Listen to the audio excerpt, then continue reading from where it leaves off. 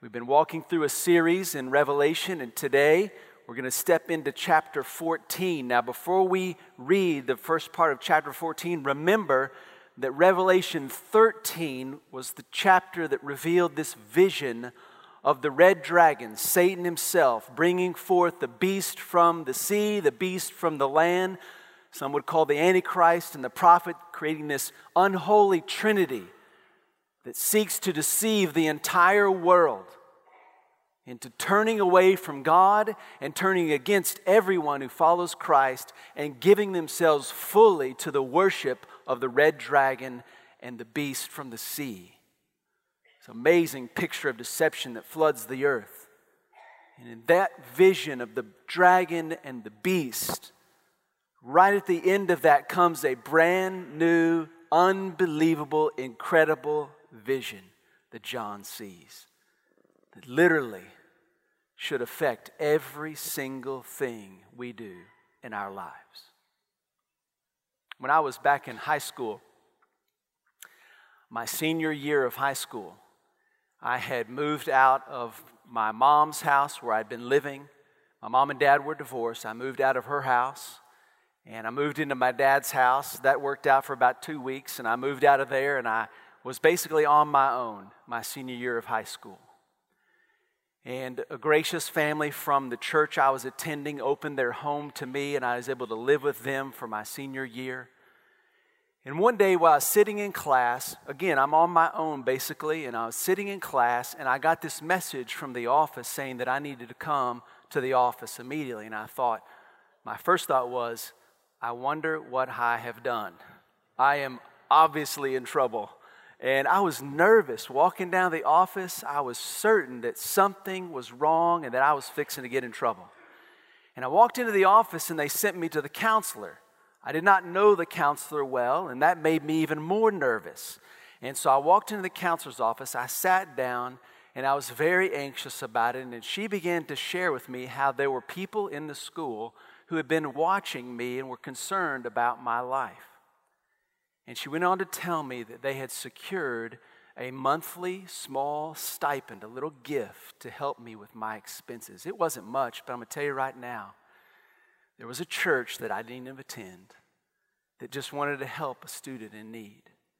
And the people in the school felt like I would be that student. And I'm going to tell you, when I left that office that day, I promise you this, I never saw that place the same again. That little gift changed the way I saw everybody in the office. And from that point forward, I saw that as a place of friendship, concern, and care. Now let's read Revelation chapter 14, starting in verse 1. I looked, and behold,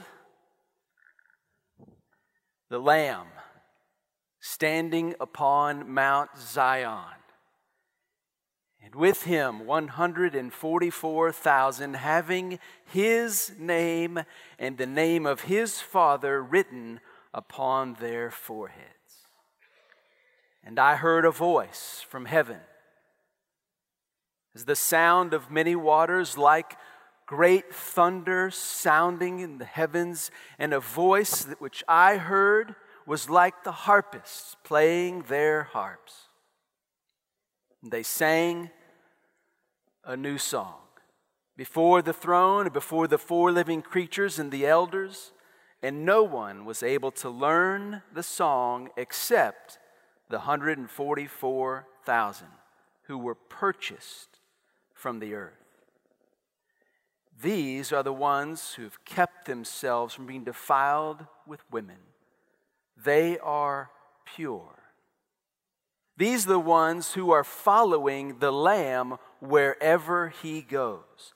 These are the ones who have been purchased from among men, first fruits to God and to the Lamb. And in their mouths no lie was found. They are blameless. This vision of the Lamb of God standing on Mount Zion is even more than a contrast to the vision in Revelation 13 of the red dragon bringing forth the beast from the sea and the land. This is a contrast that goes even beyond Revelation 13. There's a story in the Old Testament about Moses leading the Israelites out of Egypt. Several months after he led them out of Egypt, they were going through the wilderness of Sinai. And God had told Moses, I want to meet with you on Mount Sinai. And when I meet with you, I'm going to come down, I'm going to speak with you. And this is where God was going to give Moses the 10 Commandments. This was the premier defining moment for the people of God, where they would hear about the requirements of following God, so that if they walked in those requirements, they would experience the grace and the power of His presence with them from that day forward into the promised land. This was the defining moment for His people. The people were watching this unfold, and Moses was standing before the mountain, and God came down on the mountain with this fire and smoke, and the ground was literally shaking underneath the feet of the people. And God wanted Moses to come up, and He wanted the people to gather close enough to the edge of the mountain to overhear the conversation between Moses and God, so that the people could hear the voice of God and respond to who God is and what He was saying. When the people saw this, they were terrified. They were seeing God fall on the mountain. They were feeling the ground quake underneath their feet. And this is what they said to Moses. Moses, you go and have the talk with God. We're going to get as far away from this as we can. We don't want to hear His voice. We'd just rather you go up there and deal with Him, and then you come back and tell us, because we are scared out of our mind. So you go do this. That's Mount Sinai. People so afraid that they won't even come close to who God is. They don't even want to hear what God says.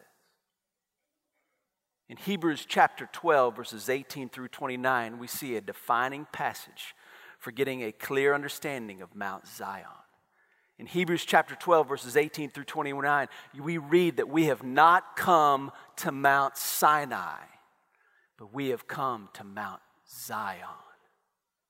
And here in Revelation chapter 14, we see the vision of the Lamb of God standing on Mount Zion. We have come to Mount Zion, not to Mount Sinai. Mount Zion is a different experience. It's a different place. It's a place where the Lamb of God stands. We don't have to run and be afraid. We don't have to shrink back at the voice of God. We don't have to be scared out of our minds and say, I don't want to hear the voice of God. No, that's not where we are. We are at Mount Zion, where the Lamb of God stands in the victory of His cross, death on the cross. He stands issuing an invitation for all those who would to trust Him with everything they are. We stand at Mount Zion. Now, God is as holy as He always has been. He is as terrifying as He always has been. He is demanding as He always has been. And He is standing on Mount Zion in all His holiness. But listen, we stand at Mount Zion before the Lamb of God. And here is the crazy thing about it. We haven't changed either. I mean, God is as holy as He always has been, and we are sinful. We are not any less sinful than the Israelites who are standing at Mount Sinai, scared to death to approach a holy God. We are sinful. But here's the change.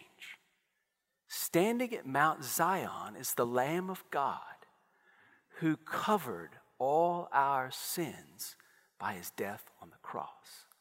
And He has invited us into a relationship with a holy God, not because we've become less sinful, but because He has shed His blood to cover our sin. That passage in Hebrews chapter 12 says that the blood of Jesus speaks a better word than the blood of Abel. That's referring to another Old Testament story where Cain and Abel were brothers. And they got in a little disagreement around sacrifices offered to God. And Cain was actually angry at Abel because God had accepted Abel's sacrifice, but God had not accepted Cain's sacrifice. And because of what it seems to be anger and jealousy and envy, Cain rose up and struck down his brother and killed him. And the Bible implies that from the ground, Abel's blood was crying out for justice to come upon Cain. And that passage in Hebrews says that Jesus' blood is crying out something far better. You know what Jesus' blood is crying out? Justice has been accomplished at the cross when Jesus Christ gave his life for your sins. The debt has been paid. We see the Lamb of God at Mount Zion. We see the Lamb of God standing in victory for us who have decided to follow Jesus Christ, reminding us of this incredible picture of God's great gift. I honestly do not know if there is a better picture of the grace of Jesus Christ and the gift of his salvation than seeing the Lamb of God standing on Mount Zion. That's what we see here. And we see the 144,000 gathered with the Lamb of God. We first saw the 144,000 back in Revelation chapter 7. And Revelation chapter 7 emphasized that everyone who decides to follow Jesus Christ as Lord and Savior is sealed by the living God. They've received the seal of the living God. And that seal from the living God seals them off from the wrath of God. So that those who've received the seal have protection from God's wrath that is pouring out. So that everyone who follows Jesus Christ never experiences the wrath of God. Period. Never. And here in Revelation 14, when we see the 144,000 again, what we are seeing in this moment is the people who are marked by the Lamb, having his name and the name of God the Father written on their foreheads. You see the contrast again here with Revelation 13. Revelation 13, everybody who followed the beast had the mark of the beast. Revelation 14, everybody who follows Jesus Christ has the mark of Jesus Christ, the name of the Lamb and the name of God the Father written on their foreheads. Everyone who trusts in Jesus Christ is sealed by the living God from the wrath of God, and everyone who trusts in Jesus Christ belongs to the Lord. You belong to him. Everyone in Revelation 13 belonged to the beast, and they had his mark. Everyone who trusts in Jesus Christ has been purchased from the earth and received the mark, the name of Christ, because you belong to him. And the 144,000 who have the name of Jesus Christ written on them, they sing a new song. They sing a new song. You know, when I went to the office that day as a senior in high school and had that experience, I thought this morning about that experience. I thought, you know, that's one of those experiences that if I were a songwriter, I'd probably write a song about it. Now, why would I do that? Because it affected my life. And we write songs about things that change us. Now, I might have embellished the song a little bit and wrote about how when I came out of the counselor's office, I saw this beautiful young woman, the high schooler of my dreams. We met, fell in love. You know, something I'd probably embellish it in some way like that. But still, you write songs about experiences that you have that change your life. And here we see the 144,000 standing before the throne. They're singing a brand new song that no one can know except the 144,000. Do you know that only those who place their faith in Jesus Christ will have the experience of final and full redemption. And in that moment we experience redemption, we will sing a song because we will have never experienced anything like that. They sing a new song. There's this incredible description here in Revelation 14 about the lives of the 144,000.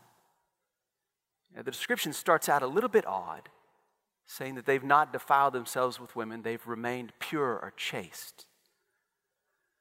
Now, one of the things that actually alludes to is the Mount Sinai picture, because one of the requirements at Mount Sinai is that before they approached the Lord, they had to remain pure. But there's more than that going on here. In Revelation chapters 2 and 3, in the letters to the churches, if you remember, we talked about how idolatry is described as either including or actually simply being an act of sexual immorality. That idolatry and the worship of things that are not God involve the practice of sexual immorality. It's talked about several places in the letters to the churches.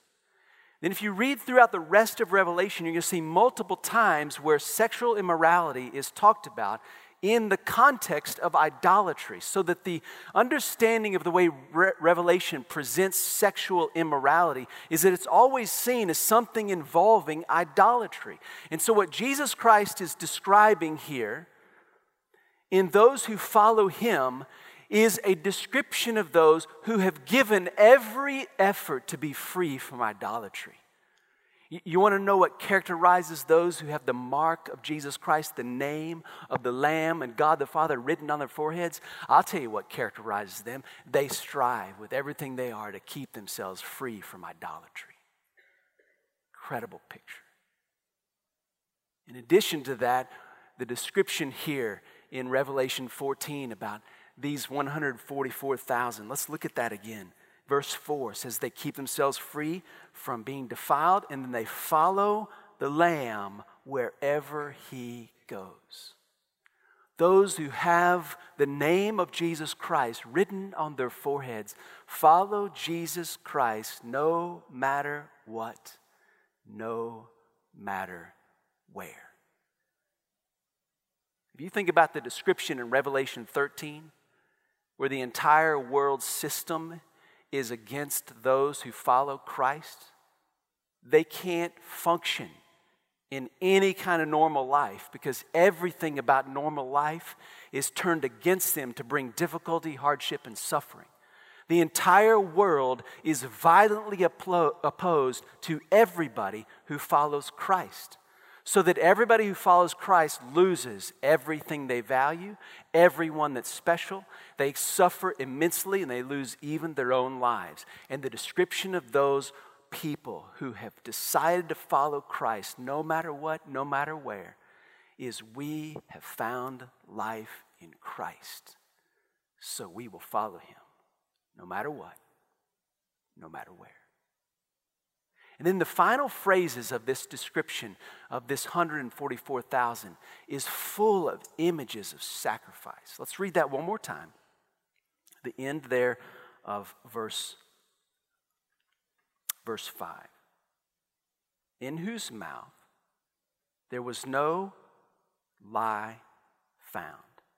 They are blameless. And then right at the end of verse 4, the first fruits to God and to the Lamb. Just images of sacrifice.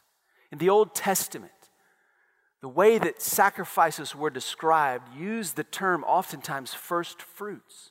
It was the idea that God had given us everything we have as the people of God. And because God is the one who has given us everything we have, we as his people will show thanks to him and worship him by giving back out of what he's given to us, the first fruits of what he's given us. So the best of what we have received, we will give back to God in worship and thanksgiving because of what God has done for us. Worship as sacrifice. And then the description of no lie in their mouth. They are blameless. That is a description that is given to, beginning in the Old Testament with animal sacrifices. You are to sacrifice an animal to God that is without blemish, blameless. Now, all of that was ultimately pointing to the one sacrifice given once and for all that is blameless above all other blameless things, Jesus Christ. And many times in the Old Testament, Jesus is described as the coming Savior who had no deceit in his mouth and who was blameless. In the New Testament, picks up on those descriptions of Jesus and emphasizes again, no deceit in his mouth. Now you see the contrast in that? In Revelation 13, what floods the earth? Deception from the mouth of the deceiver, the red dragon, saturates the earth. With the Lamb standing on Mount Zion, there's never once been deceit in his mouth. Everything he's promised has been true. Everything he's told us we can bank on. He is absolutely true and without blame. And he gave himself as a sacrifice for us, so that those who have his name written on their foreheads are characterized by the one who gave himself for them, by giving themselves for his glory every day the rest of their lives. What characterizes those who have his name written on their foreheads is a life of worship. Because of what Jesus Christ has done, we can live lives of worship. We can give ourselves for the glory of Christ. That's the description of the 144,000 who are ready to follow Christ wherever he leads, no matter what, no matter where. A couple weeks ago, Lindley and I were able to visit what is a rebuilding or replica of Lottie Moon's house. It's been put back together. Pieces of it were brought over from China. And it's been put back together in a building on Southwestern Baptist Theological Seminary's campus. And they've got a big display there talking about Lottie Moon. You can walk through her house, see some of her furniture, and see descriptions about her and quotes from her and different aspects of her life. It was really a fabulous experience. If you're not familiar with Lottie Moon, she was born in 1840-something. And 1840, I believe, and she was born in Virginia. And when she was raised in a Christian home, she decided when she was in college that she was going to rebel against Christianity. But along the way, she made a decision because of the work of Christ in her life and the proclamation of the gospel of her family and friends. She made a decision to follow Christ, and she was baptized at a First Baptist Church in Charlottesville, Virginia. And she was ready to follow Christ. Well, she had received her master's degree. Now, that's a remarkable accomplishment in the mid-1800s. And she became a teacher. And she was giving her life in that way. In the middle of this pursuit of her career, she decided, I want to leave and I want to go to China because I want to follow Christ no matter what, no matter where. And I want the people of China to come to know Jesus Christ, the Lamb of God, like I do. And at 32 years old, that's like 1870, she left. And she left her family. She left a man who had proposed, wanted to marry her. She left her home, she left her career, she left everything. And she went halfway across the world and she gave 39 years of her life in the 1800s in China. I've been to China in the 2000s. I'm telling you, I can't imagine what it was like in the 1800s. And she joyfully gave her life so that others might know the Lamb of God. I read a quote of Lottie Moon's in that exhibit. She said, I have a firm conviction that I am immortal until my work is done. Well, that struck me.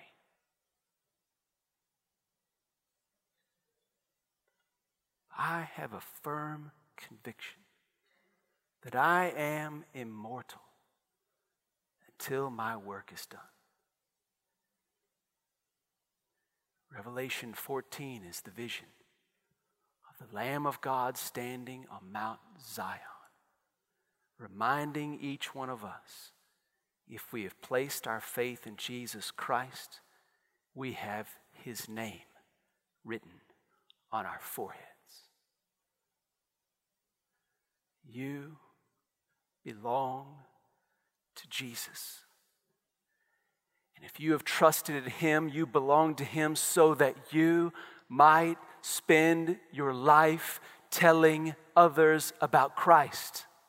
The reason he has written his name on your forehead through you trusting in Jesus Christ is so that he might display his kindness to the world in you, so that they might see and know that the Lamb of God will one day stand on Mount Zion. And there's no reason why anybody should miss the opportunity to know and follow Jesus.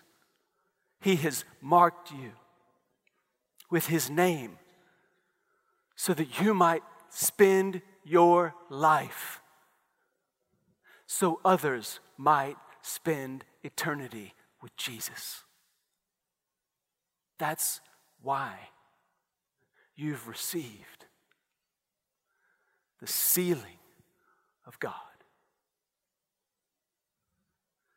And when you are sealed with the living God's seal, when you are marked with his name written on your forehead, you can at that moment know that you never, ever have to be afraid again. No matter what you face, no matter what difficulty is showering down on your life today, you don't have to be afraid. Not only that, but you can know without a doubt, because God has written his name on you and you belong to him, and he has set you apart so that his kindness could be displayed to you, so that the world can see the Lamb of God. You can know that you will always have God acting for you. He is never against you. You think about those who are living in the day, who will be living in the day of Revelation 13. Everything in the world is against them, but God is for them. And they're willing to follow God no matter what, no matter where, because they know no matter how bad life gets, God is still for them. I'm still amazed at times when I hear about people experiencing difficult and hard things in life, and they actually begin to think, maybe this is happening to me because of something I did wrong way back then, and I'm getting a call to the principal's office. Maybe the reason things haven't worked out for me like I thought they would is because God's really not happy with me. Maybe the fact that my life is hard right now is because God is really upset with some of the things I've done, and I've not yet been able to pay back for what I've done wrong. I see and I hear that in people's lives and what they talk about when they think about the bad things that are happening in life, and they want to explain it. And so many times, God-fearing Christians who have the name of God written on their foreheads will talk about the difficulties in their life as if God is doing it to them because of some mistake they made in their past, and they're just never going to experience the grace and the victory and the awesome power of God like somebody else because they weren't as good as them. I just want to tell you, the seal of the living God and the name of God written on your forehead means you never, ever experience the wrath of God. God is not against you. He is for you. Well, then why are bad things happening to me if God is for me? Listen to this. This is very important. We live in a broken world that is cracked by sin. And God knows that until Jesus returns, the brokenness will continue to be pervasive in the earth. And so here's what he does. This is wonderful. I'm so grateful this is true. God leaves us in the middle of the brokenness, and we experience to a large degree the same brokenness as the world around us.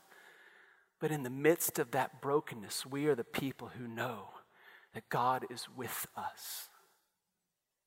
And He will never leave us, forsake us, and that someday, when we decide to follow Jesus Christ, no matter what, no matter where, someday we will meet Jesus Christ and He will cover our lives with joy and redemption and peace and love and purpose forever that will make up for every degree of suffering and hardship we've walked through. And until that day, we trust in Christ so that people in the world who are enduring the same sufferings as we endure might see how we trust in the Lamb every step of the way, and we still have joy. I don't want God to deliver me from my hardship if me walking through my hardship would help somebody who's right in the middle of that hardship find the Lamb. That's what's happening. We get to walk through all the junk in life, and man, I love it when we don't have to. Don't get me wrong. I'm all about wanting to not walk through the hardship. But the reality is, most of us in this room are going to have hardship from this day to the day we die that we prefer not to have. That's the longing in our hearts for heaven, and that's the promise of the Lamb standing on Mount Zion that's given to every one of us. And so we better cling to that promise when we walk through the difficulty so the rest of the world can see there's a Lamb coming. He will stand on Mount Zion, and you someday can be redeemed just like me. Follow Jesus Christ, no matter what, no matter where. We've got to make a decision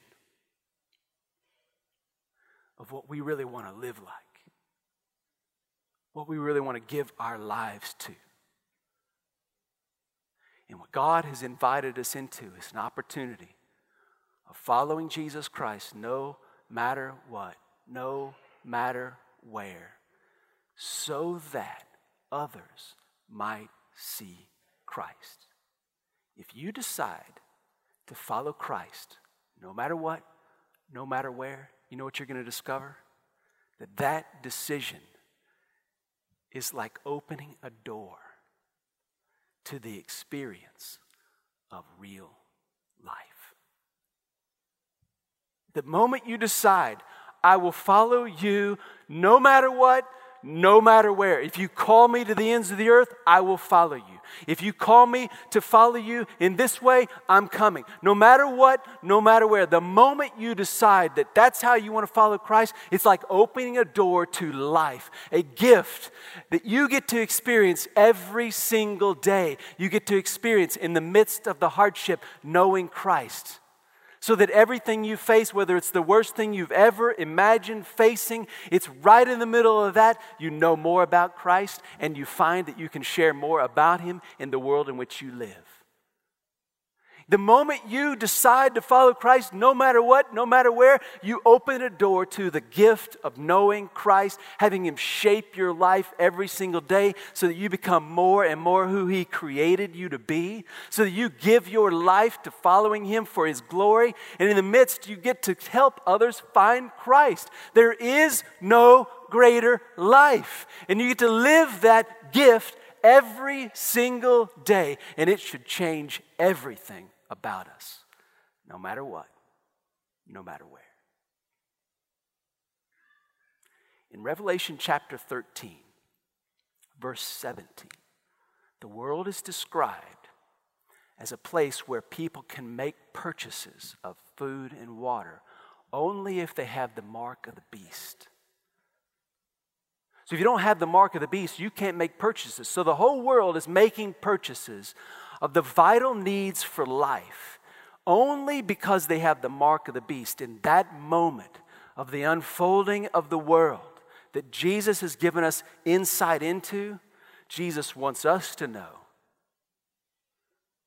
that in the moment the world is making purchases because of the mark of the beast, He has purchased everyone who follows Him no matter what, no matter where. And He has put His mark on them. So that when they follow Him, every suffering is met with joy. In Revelation chapter 7, verse 17, the Lamb of God is described as a shepherd who is leading his people, sealed with the seal of living God, to the place of the springs of living water, where God will wipe every tear from their eyes. If we decide to follow Jesus Christ, no matter what, no matter where, someday he will lead us right into victory forever. He is so worth following. That is an indescribable gift. Someday, the Lamb of God will stand on Mount Zion, and we will be victorious. That's why we love God, love people, and help others do the same.